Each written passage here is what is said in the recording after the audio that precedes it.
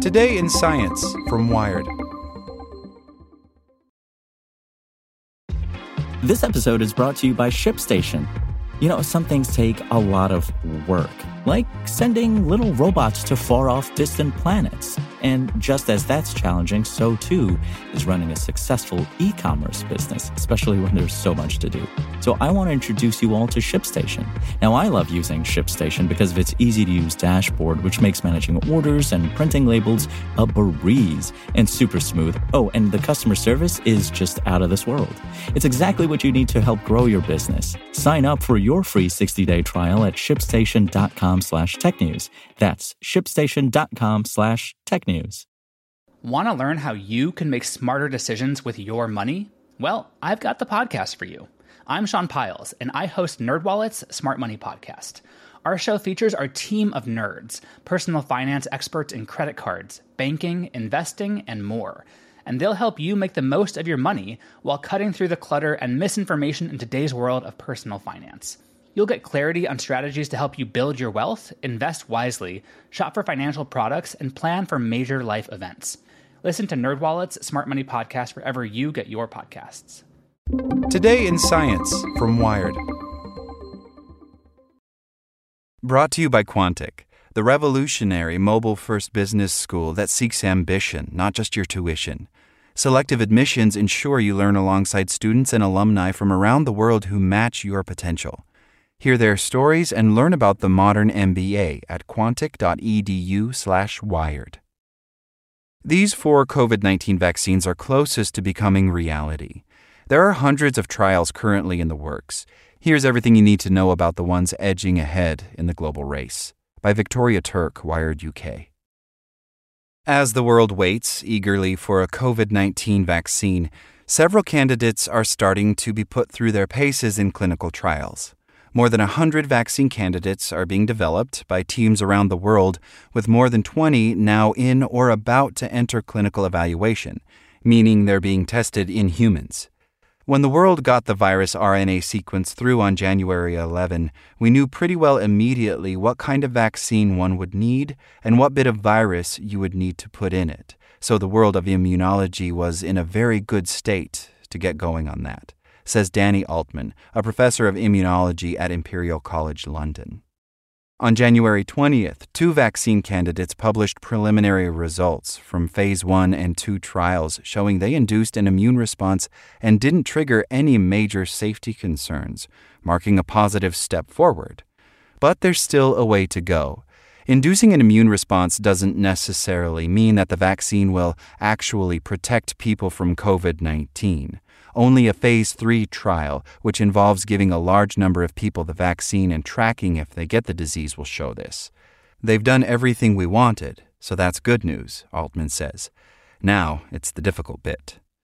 The vaccine candidates currently in development make use of a range of different vaccine technology platforms, some of which are tried and tested, and others that are really cutting edge. While some first results have started to come out, it's not possible to draw direct comparisons, as different labs can test with different doses and populations and use different assays to measure the immune response. The question of which one is better cannot be answered at this point, says Beat Kampman, director of the Vaccine Center at the London School of Hygiene and Tropical Medicine. With that in mind, here are some of the vaccine candidates that are currently furthest along. Oxford AstraZeneca. The world has heard a lot about a vaccine being developed at the University of Oxford in partnership with the pharmaceutical firm AstraZeneca. The UK government has already ordered 100 billion doses of the vaccine, and it is currently one of the front-runners in terms of testing.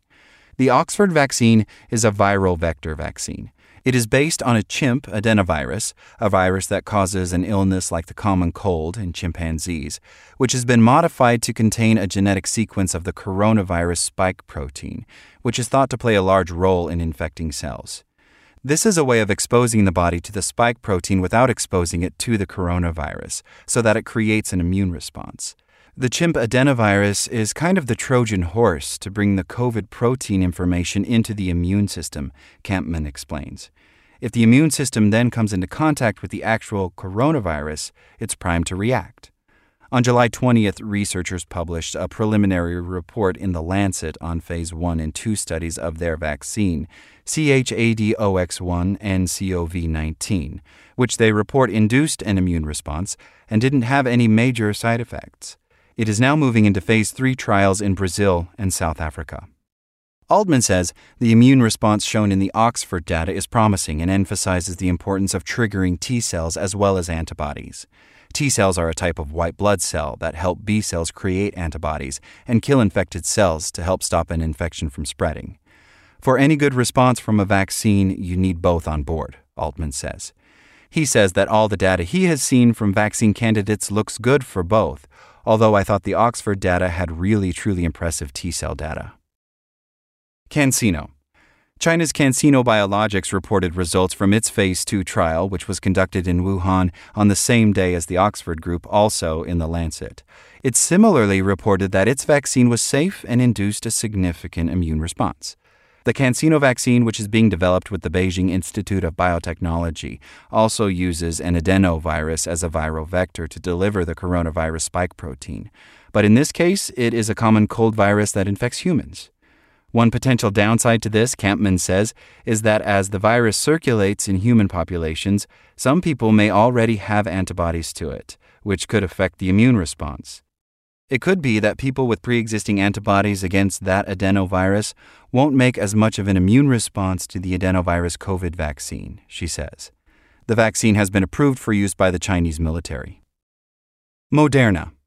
The U.S. company Moderna is one of several groups working on the RNA vaccine, a new type of vaccine that involves making a synthetic version of the coronavirus spike protein's RNA, the genetic instructions that tell cells how to make the protein. This tricks the body into making the spike protein itself, which induces an immune response.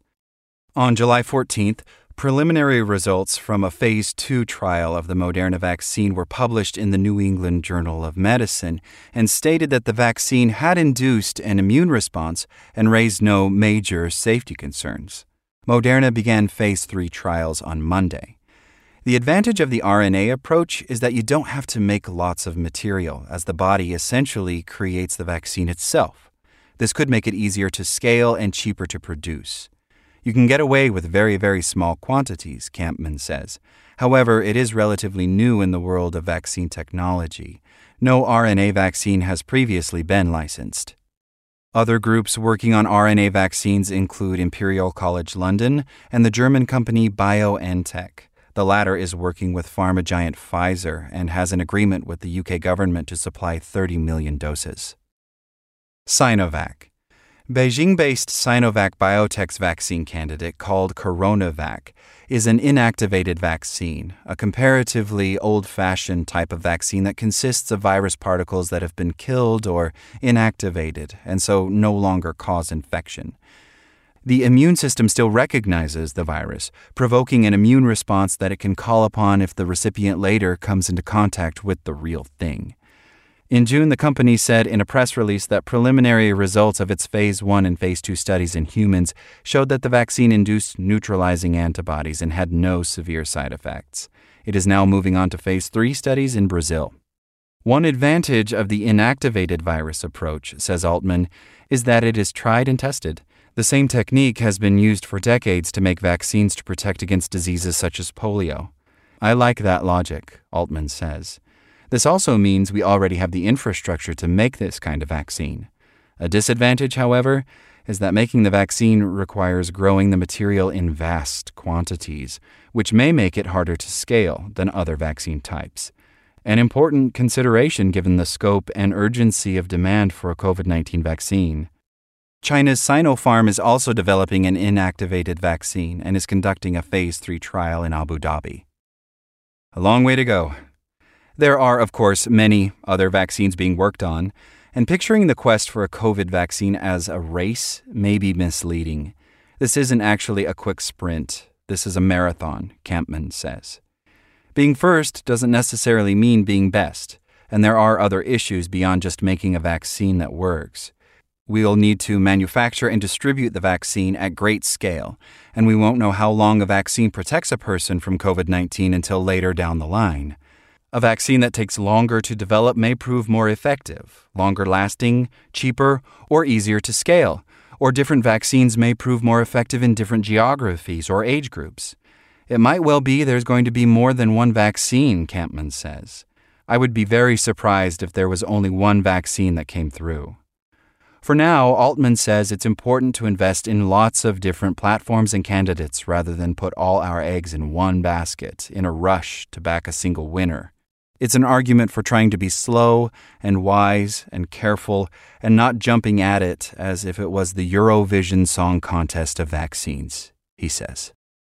Like what you learned? Subscribe everywhere you listen to podcasts and get more science news at wired.com/science. Want to learn how you can make smarter decisions with your money? Well, I've got the podcast for you. I'm Sean Piles, and I host NerdWallet's Smart Money Podcast. Our show features our team of nerds, personal finance experts in credit cards, banking, investing, and more. And they'll help you make the most of your money while cutting through the clutter and misinformation in today's world of personal finance. You'll get clarity on strategies to help you build your wealth, invest wisely, shop for financial products, and plan for major life events. Listen to NerdWallet's Smart Money Podcast wherever you get your podcasts.